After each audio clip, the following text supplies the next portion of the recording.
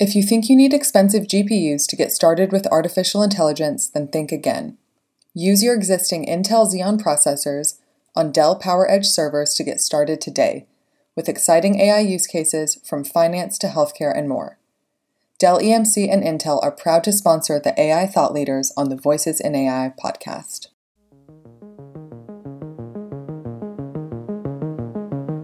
This is Voices in AI, brought to you by GigaOM. I'm Byron Reese.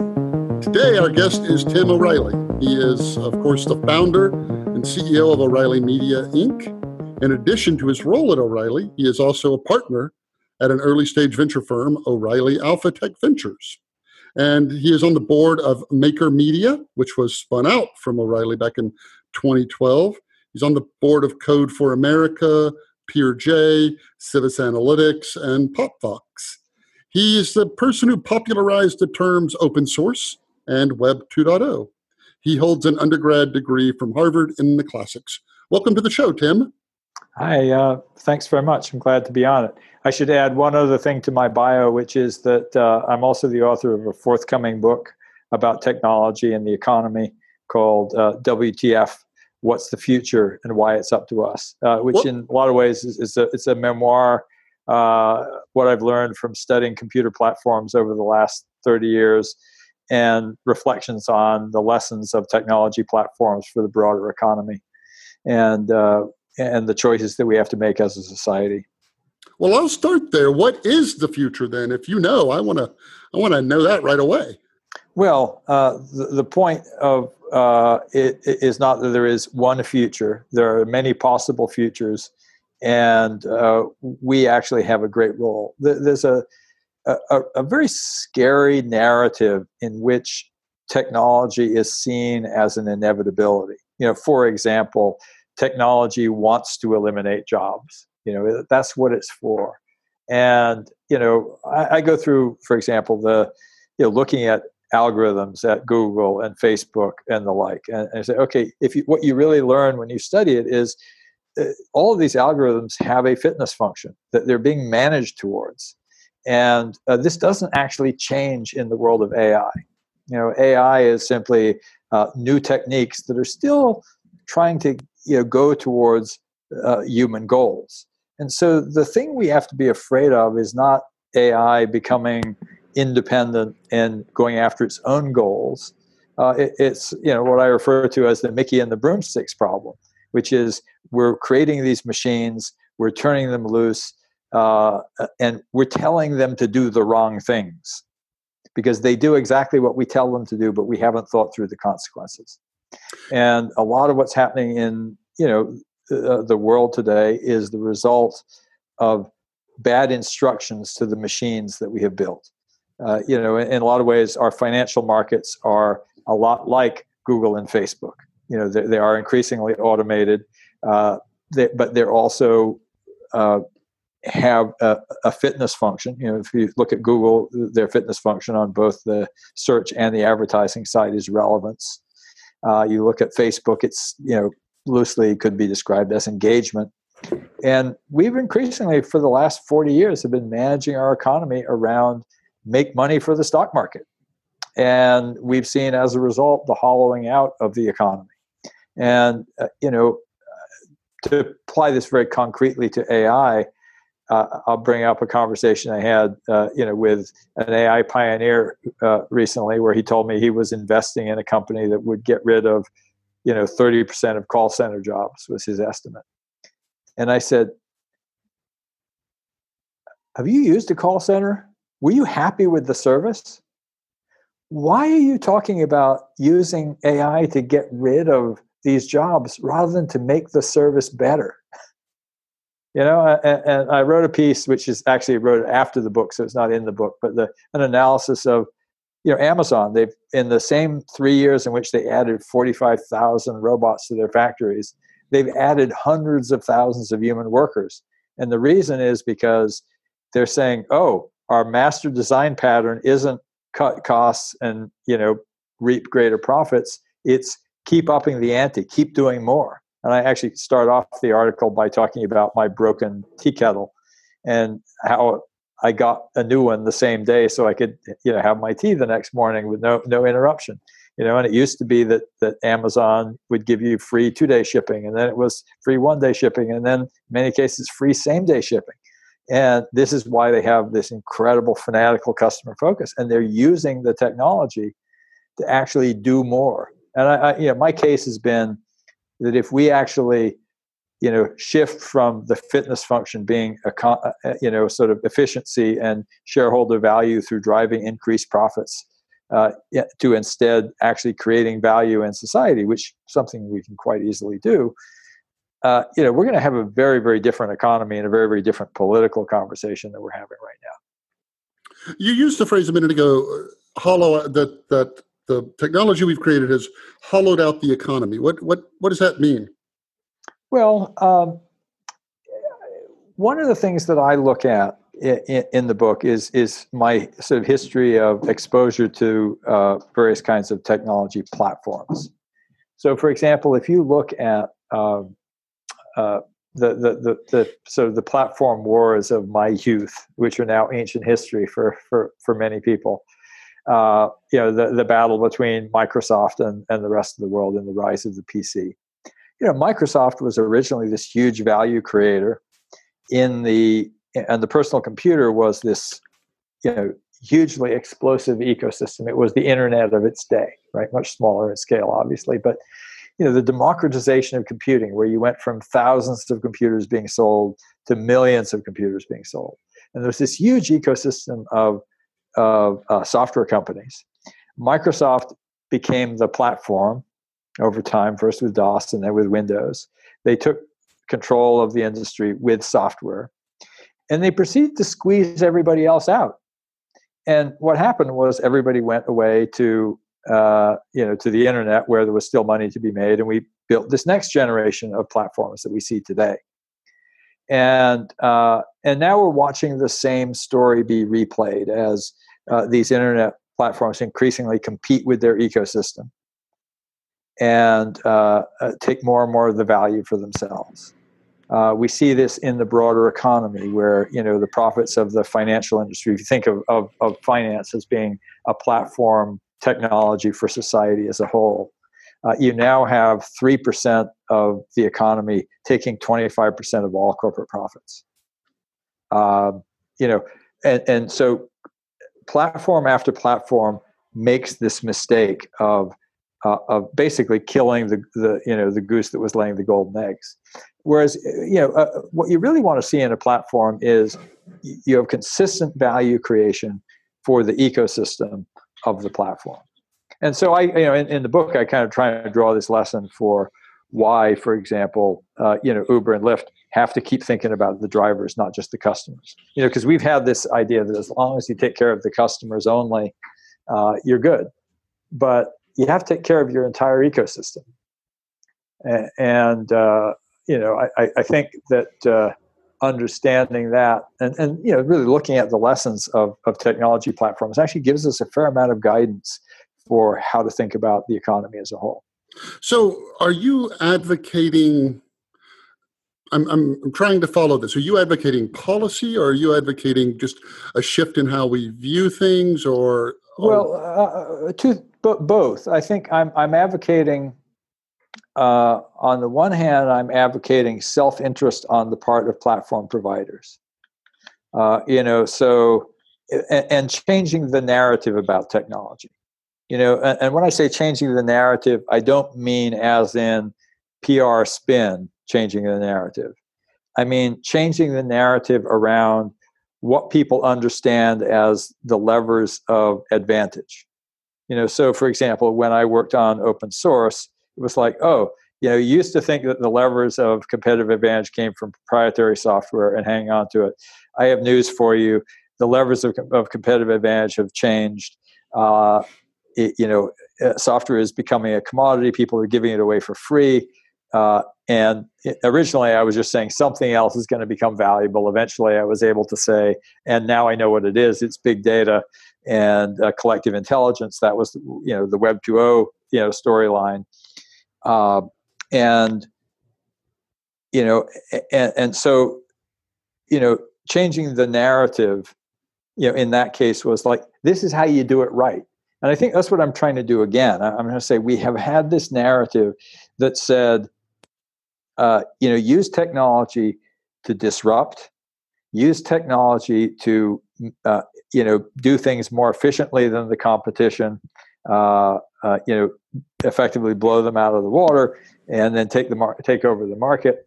And that doesn't actually take you where you need to go.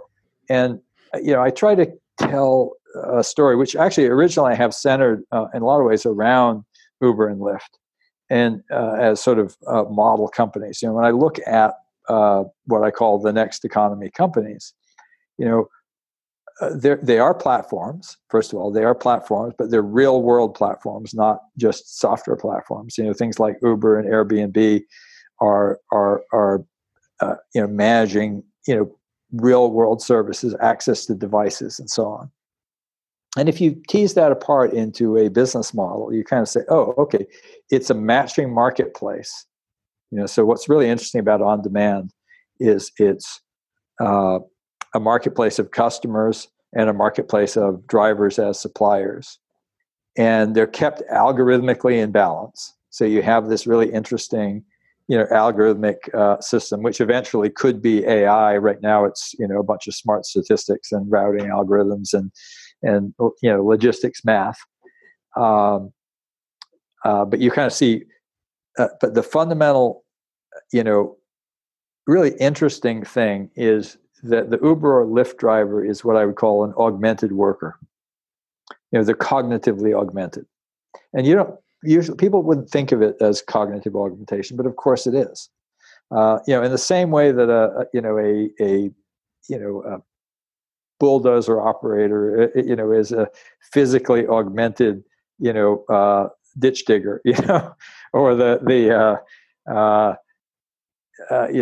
crane operator in a port, loading containers is, a physically augmented longshoreman. Here's somebody who's doing something that was previously impossible. I mean, before taxi cab, you had to stand on the street and they would come by or they wouldn't come by, but you were out of luck unless that happened. Or you could call and maybe they could dispatch someone. But there was this magic where we now have this new capability of GPS. And it's been around for quite a while. But eventually, through a series of circumstances, Travis and Garrett Camp figured out, wow, we could actually, summon the car to any arbitrary location because both the driver and the passenger know where they are and they have this new sense, right? So that's the first level of cognitive augmentation. But then it was Sidecar and Lyft figured out the other piece of the equation because Uber was just black cars. They figured out that in order to have enough drivers to really fill out the marketplace for other than a small segment of well-off people, you'd get ordinary people to supply their cars, right? And you could do that because, once again, those drivers are cognitively augmented. It used to be that you had to be a professional driver because, hey, somebody says, I want to go to such and such address. You need to really know the city. You need to have a lot of experience knowing the best routes. Well, guess what? With these apps and with Google Maps and Waze, anybody can do it. So I start looking at that and I go, okay, so we have here a marketplace of small businesses managed by algorithms to help them match up with customers. The job of the platform is to augment those businesses to help them be successful. And then I go, okay, so how well are Uber and Lyft living up to this? They're treating their drivers as commodities. They start talking about, well, once we have self-driving cars, we'll be able to get rid of the drivers. And I'm going, yeah, maybe, but and they've started to change their tune a little bit. But I said, look, Uber, you actually had a much more interesting narrative when you, for example, started having a day when you deliver flu shots. Because guess what? Even the general law, which I originally kind of expressed with Clay Christensen back in 2004, he called it the law of conservation of attractive profits, and that's what helped me get from open source to Web 2.0, was that when one thing becomes a commodity, something else becomes valuable. So if self-driving cars commoditize driving, you have to ask yourself what becomes valuable. And I think it's going to be new kinds of augmentation for humans, new kinds of services that you'll put on top of driving. And both John Zimmer and Logan Green over at Lyft, and some people at Uber are starting to talk about this and understand that. But you have it. I was in at San Quentin giving a talk to the members of this group called The Last Mile, where they basically train inmates in computer science. And this guy's saying, "Well, I have an idea for the startup I want to do when I get out." And he was like, I used to work in Fisherman's Wharf, and all these people, this Uber and Lyft, they can get anywhere, but they don't know what to go see. I think it'd be really great to have a tour guide service, and you go, yeah, a tour guide service on top of Uber and Lyft, that's just a simple example, but this is guys and inmates come up with this. And you kind of, if you understand, these dynamics, which is that we're going to have a marketplace and you want to enable new kinds of services on your platform, you're going to think very differently than if you think, well, this is an extractive platform where I'm basically going to take all the value for the platform. Because what's going to happen ultimately if you do that is somebody else is going to come along and create value for the entire ecosystem. That's fascinating. So what's the name of the book again? It's called WTF, What's the Future and Why It's Up to Us. And it's already out? It's coming out in beginning of October from Harper Business. All right. You can already order it on Amazon. The pause in my voice is I'm thinking about 9 different ways to take all that and run with it. And I was just checking for available domain names for the tour guide thing. So let's talk about artificial intelligence, and we'll get back to this topic. I think through this portal that we're about to start going down. First question: define either artificial intelligence or intelligence. Take your choice. That's a tough one because I don't know that we really understand intelligence well enough. If we could define it, we'd be a lot better off. But I tend to think of it as the ability to integrate new unknown information and come up with an appropriate response that was not previously available by rote. And so what would be something that we have today that would qualify or come close to qualifying as that in your mind? You mean in terms of machines? Mm-hmm. Nothing. And why do you think and I'm with Gary Marcus on this. He kind of talked about, if you look at how even, the frontier of AI right now is deep learning. And it's great, but you still have to train it by showing it a gazillion examples of something. And after you show it a gazillion examples, it can figure stuff out. And that's great. But it can't figure that out without being exposed to those examples. So we're a long way from, kind of just, flicking the switch, having a machine take in its experience of the world and basically come to conclusions about it. I mean, we're basically, we've got labeled training sets for very, narrow domains. And yes, there's some amazing breakthroughs. But there's the famous Yann LeCun, who's the head of Facebook AI research. He used this analogy. He said, "Look, the goal is unsupervised learning." He said, if unsupervised learning is the cake, we know how to make the icing, we know how to make the cherry, but we have no idea how to make the cake. And so many of again, I think AI is amazing, just like, big data was amazing before it. And there's remarkable things happening in the field, but they can't be oversold. Well, because to me, even if you look at autonomous vehicles, what they're really good at is doing something that's well known better than any human can do it. And that includes, recognizing and responding to certain kinds of known hazards. But they're still very limited in dealing with completely new situations. Now, there are certainly very powerful advantages. For example, one of the reasons why, self-driving cars will get better is, you have one accident and, every machine can learn it. But I also think that the biggest problem I see in AI is that it's still very limited, and we tell it what to do. And the problem is that we tell it very often to do the wrong things. And that's where the real risks come in. And I think Elon Musk took a little bit too much heat. I think he's sort of over the top in his sort of apocalypse. He's sort of mixing things when he kind of has these apocalyptic metaphors about rogue AI. And then when you press him, he says, well, it's like, some AI,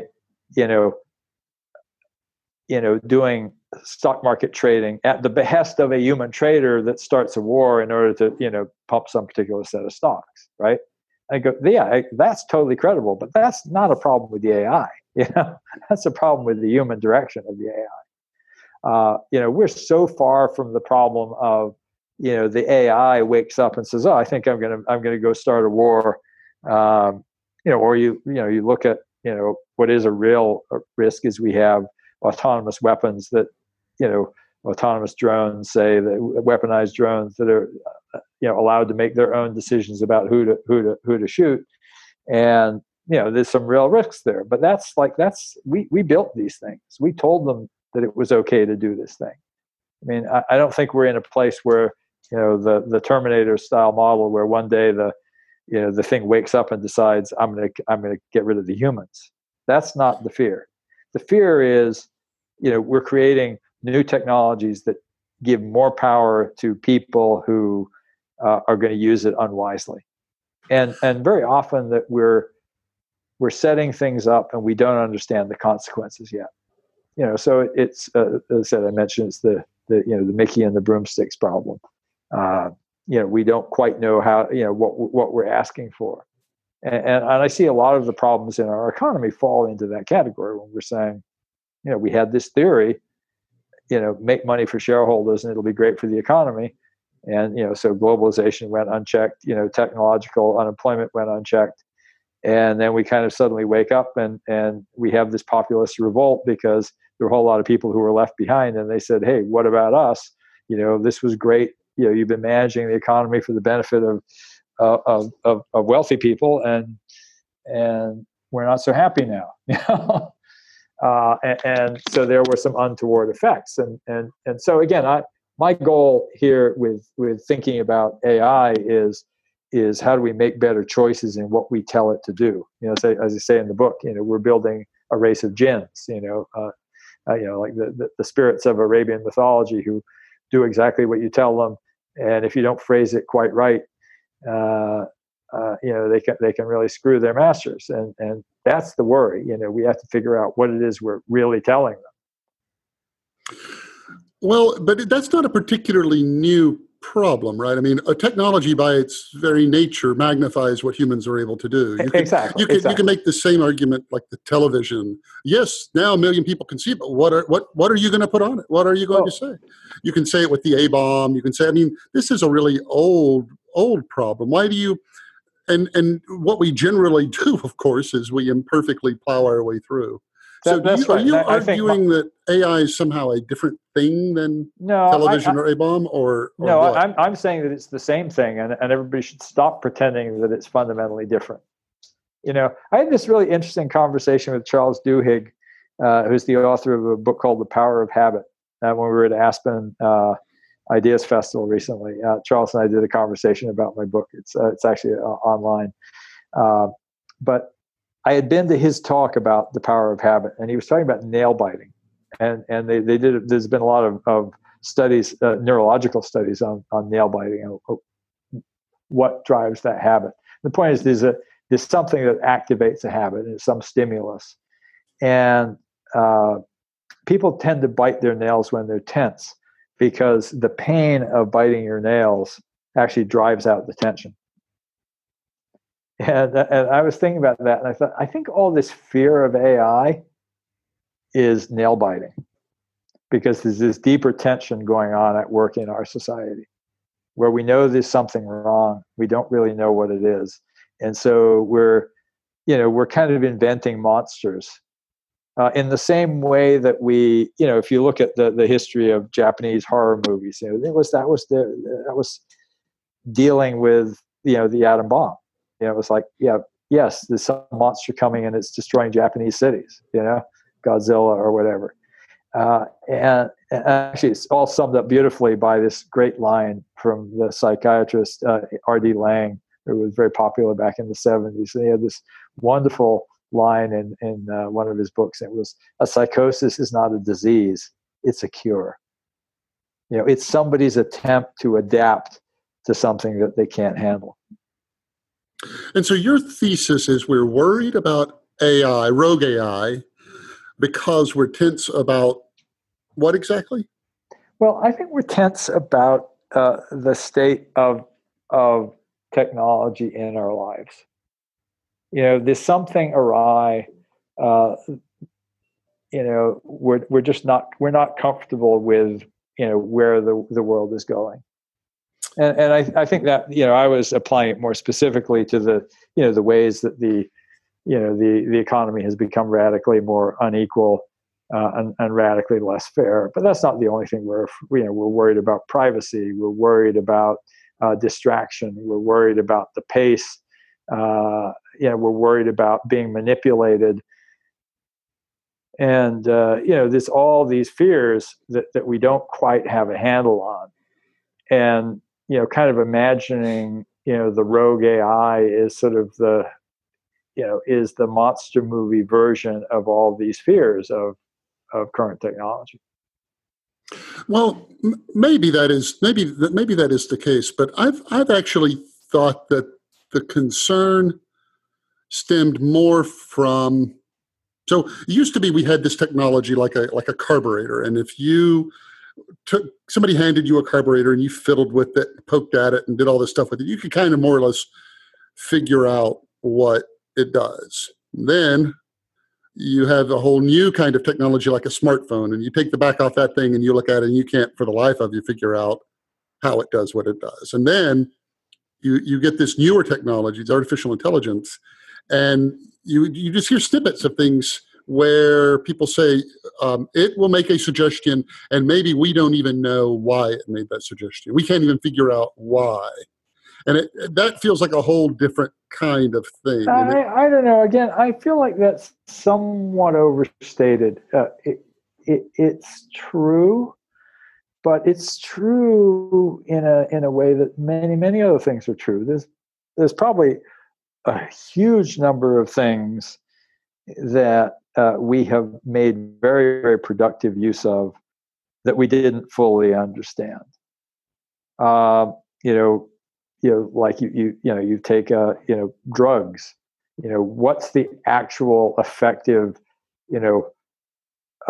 pathway by which some drug performs its magic? They're still studying some of these things. They don't really understand it. They just see, hey, we did this thing and it worked. I think people were flying before we fully understood the physics of aerodynamics. If we'd fully understood it, we would have done it right, from the get-go, right? You learn by doing it. And I think we're just in the early stages of that learning by doing. And yes, when AIs come up with unexpected results, people study the hell out of it. I mean, think about what's happening as a result of the AlphaGo victories. They're understanding the game of Go in new ways. It's like, and when it did these unexpected moves that nobody understood how it got to them, but now everybody's kind of going, wow, and they're kind of, understanding the game more deeply. So again, I don't think it's profoundly different. So the two big arguments, that's one of them. And I think, again, algorithms that produce results that we want to be able to interpret, real issue. We have to be able to kind of go back and understand, well, when we put in different kinds of data. But, fact is, putting data through a process and understanding what's going on in a black box is true in a lot of areas. We have to solve for that. And the other fear, of course, is the rogue AI fear, which is these things, the Nick Bostrom superintelligence notion that, these things will bootstrap themselves, and once they get to a certain kind of activation energy, it's kind of a runaway reaction. And we had that. Yeah, I mean, again, I'm with Andrew Ng, who said worrying about that is like worrying about overpopulation on Mars. We're so far from it. You'll notice that the people who express that fear are often the coders. Well, the people who express it are the scientists, the entrepreneurs. So it's like it's Bill Gates, it's Elon Musk, it's Stephen Hawking. It's not the people who are deep into AI research. They're like, no, we're nowhere near that.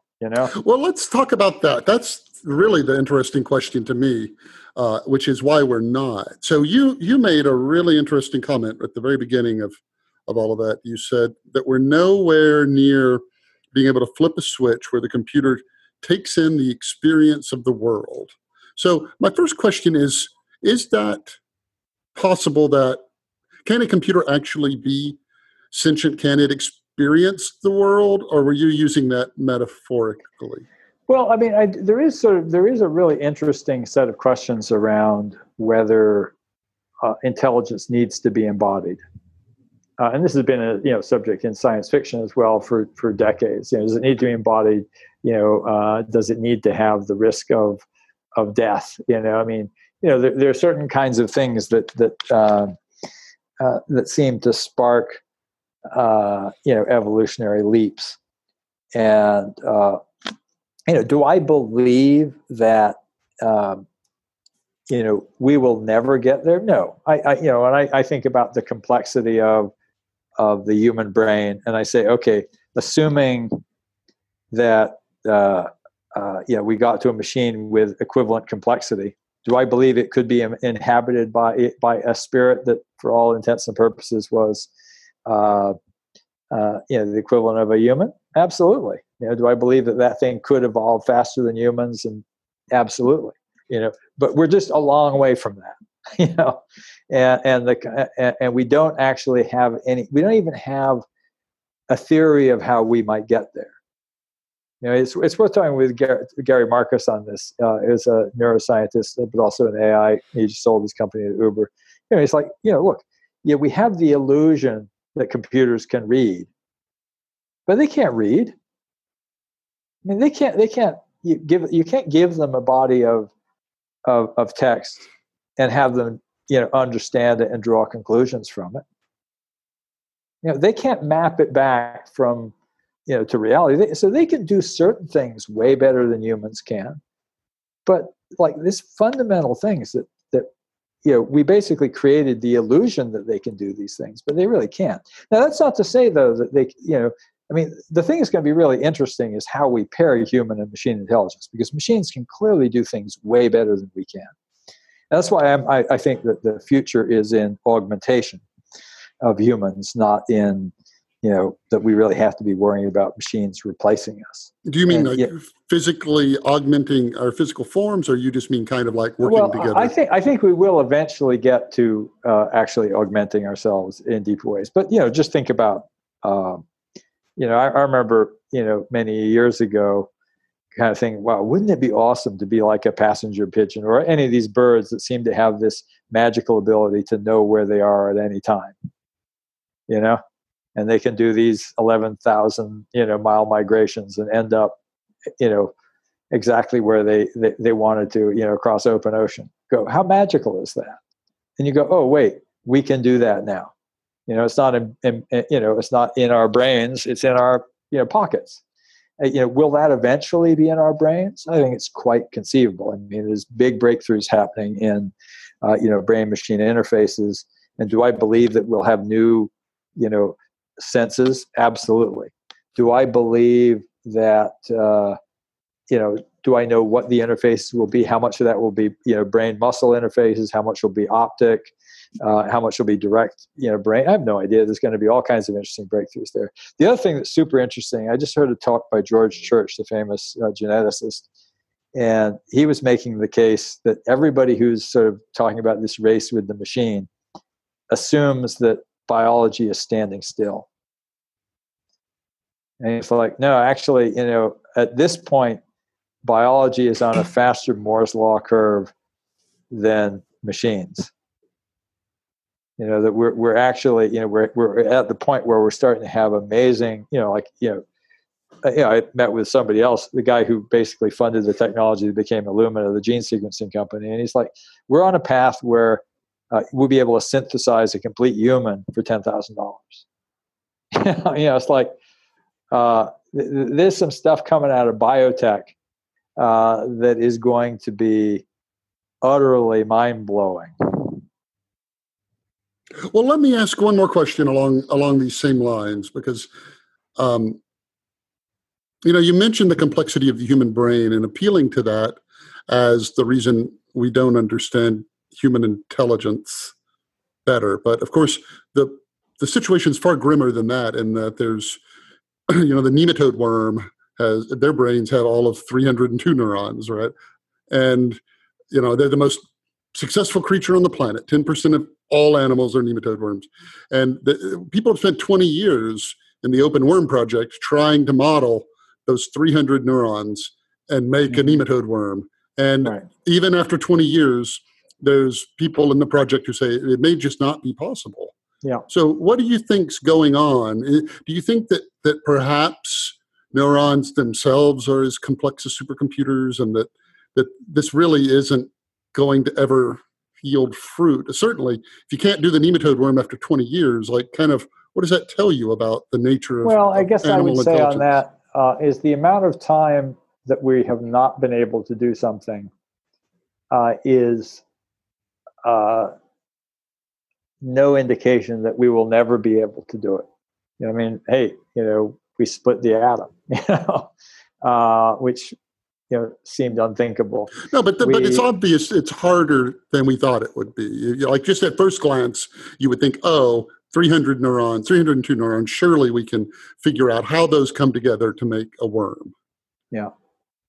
I understand. But I think that, yes, there are step changes in science with new kinds of technology that do let us see more deeply, do things more deeply. I mean, again, we thought we were there with complete genomes, and we realized, oh no, it's actually gene expression, and there's all this, much more complicated stuff, and it's going to keep getting harder and more complicated, and but we're also bringing more and more power to bear on the problem, and I guess I think that we are. There are step function changes in our ability to do things and to see things, and I think we certainly can get to a step function change. Now, again, I mean, you could make the same case about AI. My point, though, is we might one day do that. So therefore, let's be scared of it now. And I'm all for we need to sort of be prepared to regulate dangerous technologies. The thing that I worry about is that when you do that, you have to be worried about the right things. And it's very rare that we have enough foresight to worry about the right things. But if we can't know what to worry about, your whole thing with WTF is we're telling the computers to do the wrong thing. Isn't that the same currency? No, because what I'm really saying is, we have to actually think about what it is we want. Because to me, anticipating, and sort of countering the worst fear is not actually a very productive way to go about life. What you really want to do is to say, what do we aspire to? Who do we want to be? So I'm really interested in framing the questions around, okay, we think, I'm a pretty big fan of life, liberty, and the pursuit of happiness, for everyone. And I'm kind of going, how does technology help us do that? How does it make a better world for everyone? Not just for a few, but for everyone. And if that's our goal, how do we think differently about technology than if we think our goal is, let's disrupt? Our goal is for our company to make a boatload of money for ourselves and our investors, and we don't really give a shit about what else happens. That's actually that's not where you get the right governance structures. And to me, the role of forethought is not to sort of anticipate and correct all the possible wrongs. It's actually to create sort of boundary conditions and incentives that encourage the right things, and to create feedback loops where you identify things that are going wrong, and correct for them. So governance is not about, this is obviously clearly true in something like computer security as well. Sort of like, we'll build a big wall and nobody will be able to get through it. Clearly has failed as a strategy. It's how do you become more adaptive? So for example, you kind of go, okay, what makes systems adaptive? How are we going to live with the changes that we create as a society through technology? And what does that look like? And how are we going to make sure that the things that we do don't increase the potential for violence, for inequality, for, again, what are our values? Because ultimately, the technology that we build will be shaped by our values. And that's the kind of choices that I'm concerned about. But is there, our values really are the net expression of all the individual choices everybody makes, right? And kind of day to day. I know, but what we don't understand is the extent to which those choices are framed for us. And again, this to me is one of the lessons that I take from, computer platforms. Like if you think about the internet and why it became such a roaring success, was it had an architecture of what I call an architecture of participation. It was designed with very simple protocols, with very little central control, with kind of the equivalent of the golden rule, the robustness principle, as John Postel expressed it in RFC 761, was be rigorous in what you send out, be liberal in what you accept from others. It's like freaking the golden rule out of the Bible, but that's kind of what made, TCP/IP work. It's like, okay, we're gonna ask everybody to send out, packets in a very regularly structured format. But if you get a bad one, don't, go all crazy. Same thing with the web. I mean, if you look at the original hypertext design, ideas that came out of Xanadu and Ted Nelson, they were all, this thing has to be rigorously, tightly controlled, and everybody has to do this. And the web was like, you just link to somebody else, and if they go away, you just throw up an error message. There was they figured out some good heuristics that turned out to be very productive of randomness and innovation within a set of constrained agreements, if you like. I think there's something really interesting about communication systems that depend on agreement protocols, and that was what was interesting about Unix and Linux to me, as I originally kind of came across them, was like they were a communications oriented operating system where it was like, okay, programs are going to agree to put out data in this format and to consume it in the same format. And so anybody could write a program that could be the other end of a Unix pipe. TCP/IP, same thing. You can build anything. You just don't build it into the core. You build out at the endpoints. And so, we have to figure out what those principles are for the systems we're building today. How do we figure out what are the core architectural principles that will allow for continued innovation, will allow for, for there to be real competition. And there's a lot of lessons in life. It's like, if you build systems where it's really easy for one,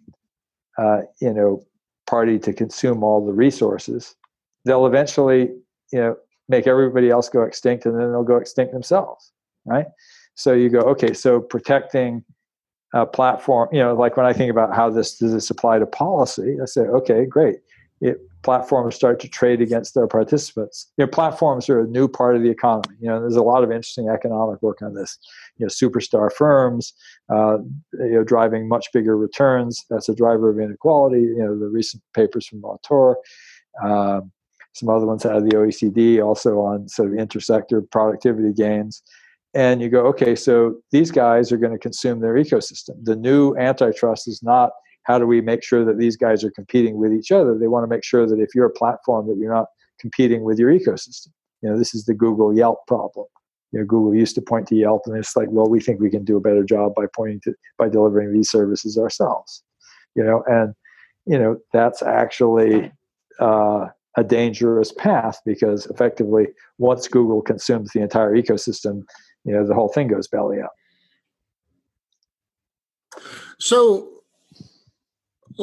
switching gears just slightly here, that's kind of a vision you have for how you think we ought to kind of collectively proceed down into this world, that we have a discussion about what our values are, and from that discussion, we get best practices that allow us to kind of shape the world in a more deliberate way than what's going on now. Mm-hmm. I get all that. So that's kind of the idealistic half of it. What do you think's actually going to happen? Like, what the real fear people have about AI, of course, is that everybody reads a headline that says, "I don't care what you do for a living, a computer's going to be able to do it." And the fear is peddled to people in a way that makes them, just afraid for their livelihood, their ability to provide, to take care of themselves, and so forth. So, and there's like three completely different narratives that come up around that one. Yeah. I think that the ultimate constraint on that is not whether or not computers can do everything. It's that if computers can do everything, and we don't find some other way to pay people, there's nobody to buy what the computers produce. Because an economy is an ecosystem. And this is what's driving, it's really the reason why we're in the beginning of a big economic counterswing, right? And this has mostly been focused not on tech, but on globalization. But, the same thing applies to tech. At some point, you go, well, who are the customers? We kick the can down the road by just telling, well, the customers can keep borrowing money, right? And so we sort of did it with debt, and then we were like, well, and it was also, well, the customers can have 2-income households, and so there are all these things that have been kicking the can down the road for the last 40 years, and we're kind of running out of a runway, and it's like, we're ending up going down, the path where, there's all these people who are very unhappy because, this, wonderful economy that's made, a lot of people really, really rich has made a lot of other people much poorer. And those people are basically getting their revenge. I mean, Andy McAfee said it to me over breakfast one time. He said, look, the people will rise up before the machines do. And that's what's happening today. So the ultimate constraint is the fact that the people who are being put out of work will eventually say, screw you. They're going to take the government and they're going to basically start penalizing it. So, and often in a very bad way. So one of the and of course the real risk to me, which is far greater than the risk of AI, taking over, is the risk of populist autocrats who talk the language of "I'm going to look after you," your interests, which is exactly what Trump is doing, what Maduro is doing, but in practice are looters themselves. And, that's, a pathway that a lot of countries have gone down, and they go down that way until there's a real revolution.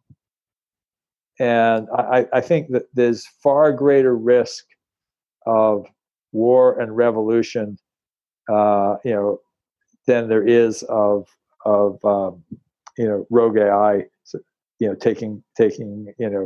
So you said earlier, and I just want to be clear about this. You believe we're already experiencing technological unemployment, that technology has made people unable to be employable. No, not exactly. What I've said is, well, first of all, well, let me ask just a straightforward question. Are rank and file people in the United States, as an example, you used 40 years ago, are they better off today than they were 40 years ago? No, I'm saying that a lot of them are not, and but I'm not saying that's purely due to technology. It's due to a lot of choices that we made. In a lot of ways, I think of financial markets as the first rogue AI.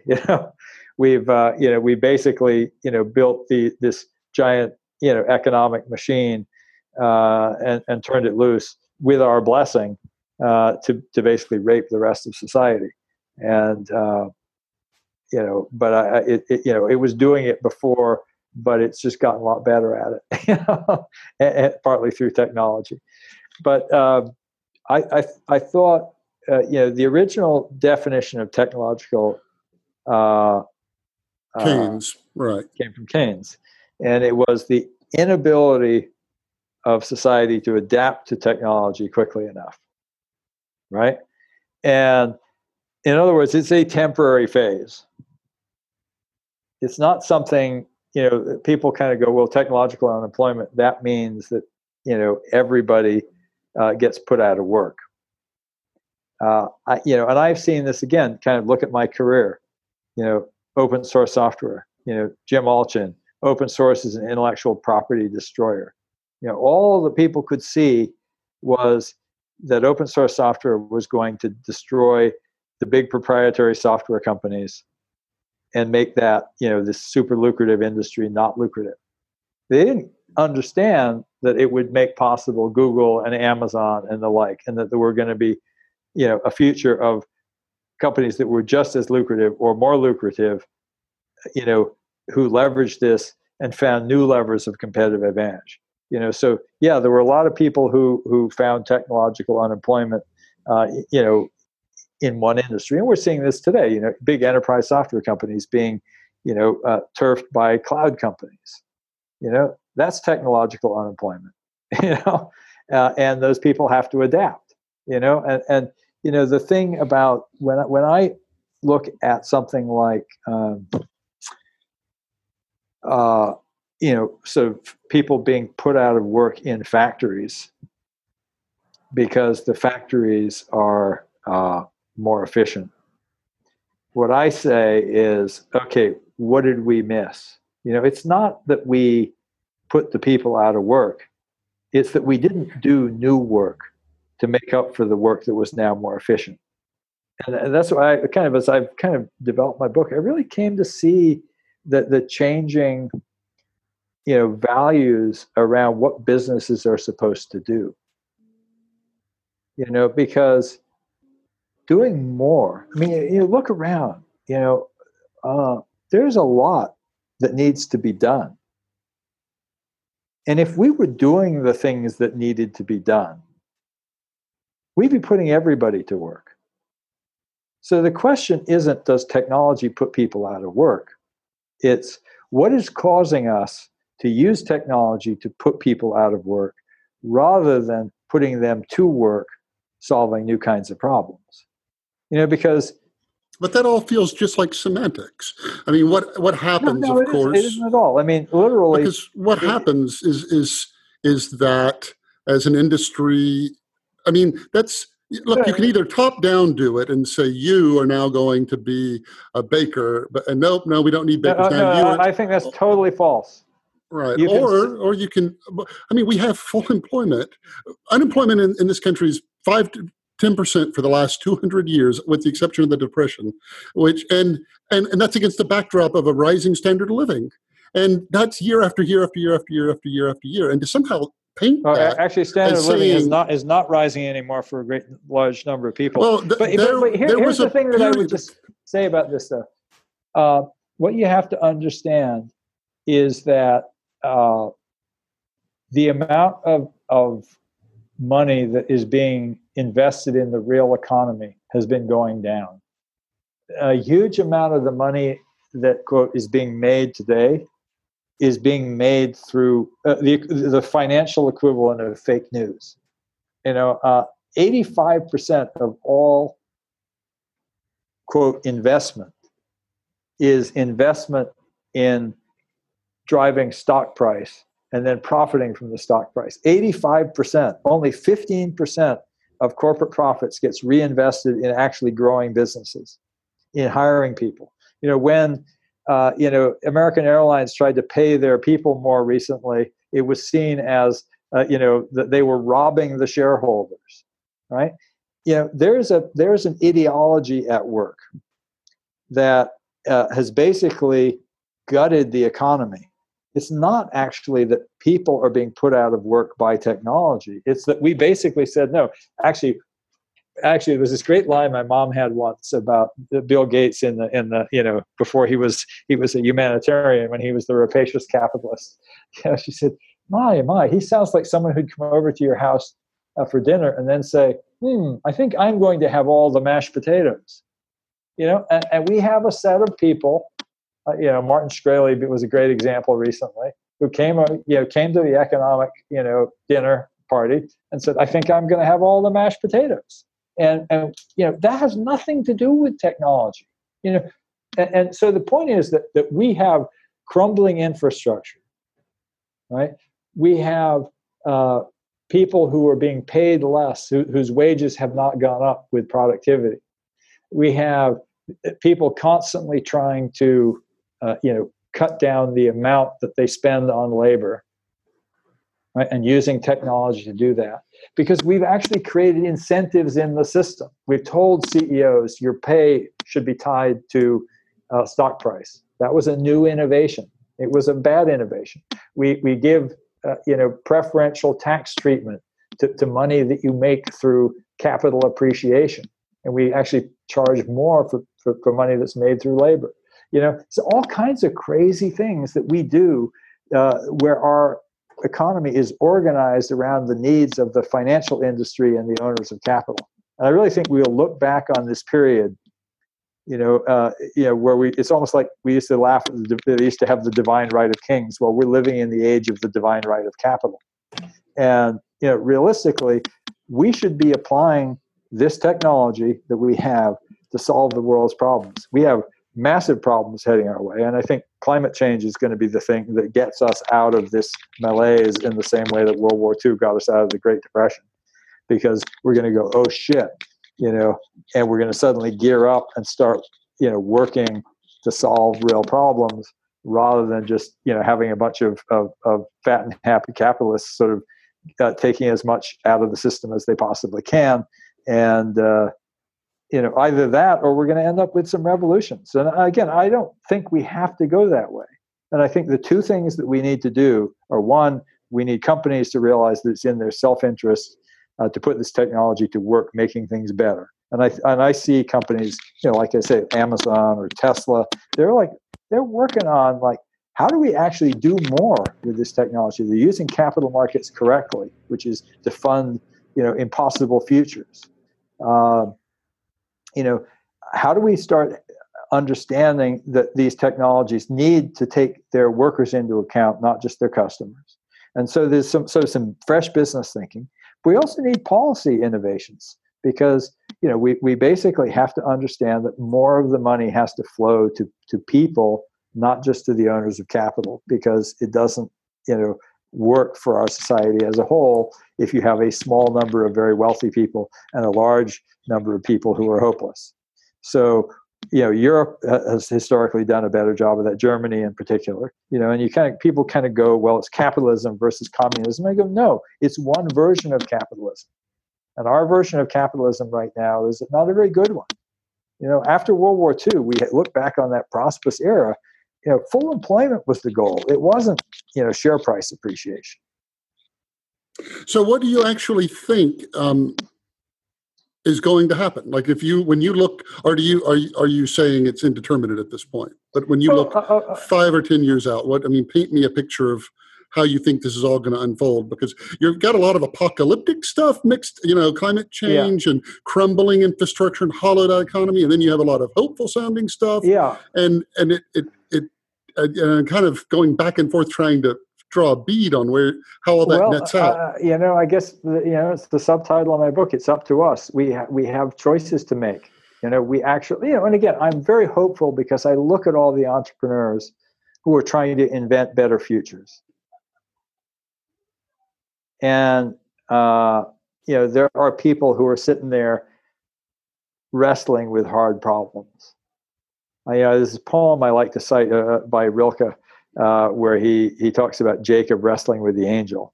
He didn't think he'd beat the angel. But you come away stronger from the fight. And I look at those entrepreneurs, Jeff Huber at Grail, it's like his wife dies of cancer and he's like, I'm going to make a blood test for early detection of cancer. And, he's raised, $100 million, this crazy ass goal of, using technology to basically tackle a problem that's really, really hard. And I go, that's the possibility of the future. Or Zipline is another one I cite in my company. It's like, let's do on-demand and drones to deliver blood and medicine in a country with no infrastructure.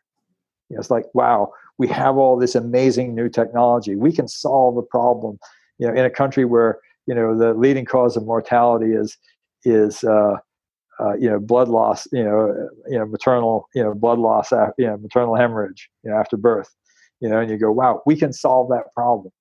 It's like all around the world, there are problems to be solved. I rant at the people who are like, well, we want to build the new high-tech super city. I go, guess what? There are 20 million people, refugees, out of Syria. They need a new city more than, some, high-tech, bros need a new city, for them to enjoy their, if you go solve that problem, you'll actually build the city of the future. And so I just think, again, my role in this industry has always been as, encouraging people to work on things that are hard, that make the world a better place, and to use the latest technology to do that. And that's kind of a lot of what I'm trying to say here. It's like, hey, we have a lot of things to worry about. We have enormous new powers. Let's put them to work in the right way, tackling the hard problems. All right. That is a wonderful place to leave it. So I want to thank you so much for a fascinating and wide-ranging hour, and hope sometime we can have you back on the show. Go ahead and one more time tell everybody the name of the book. It's WTF, What's the Future and Why It's Up to Us, by Tim O'Reilly. And it's on Amazon right now. All right. Thanks a bunch, Tim. All right, great. Bye-bye.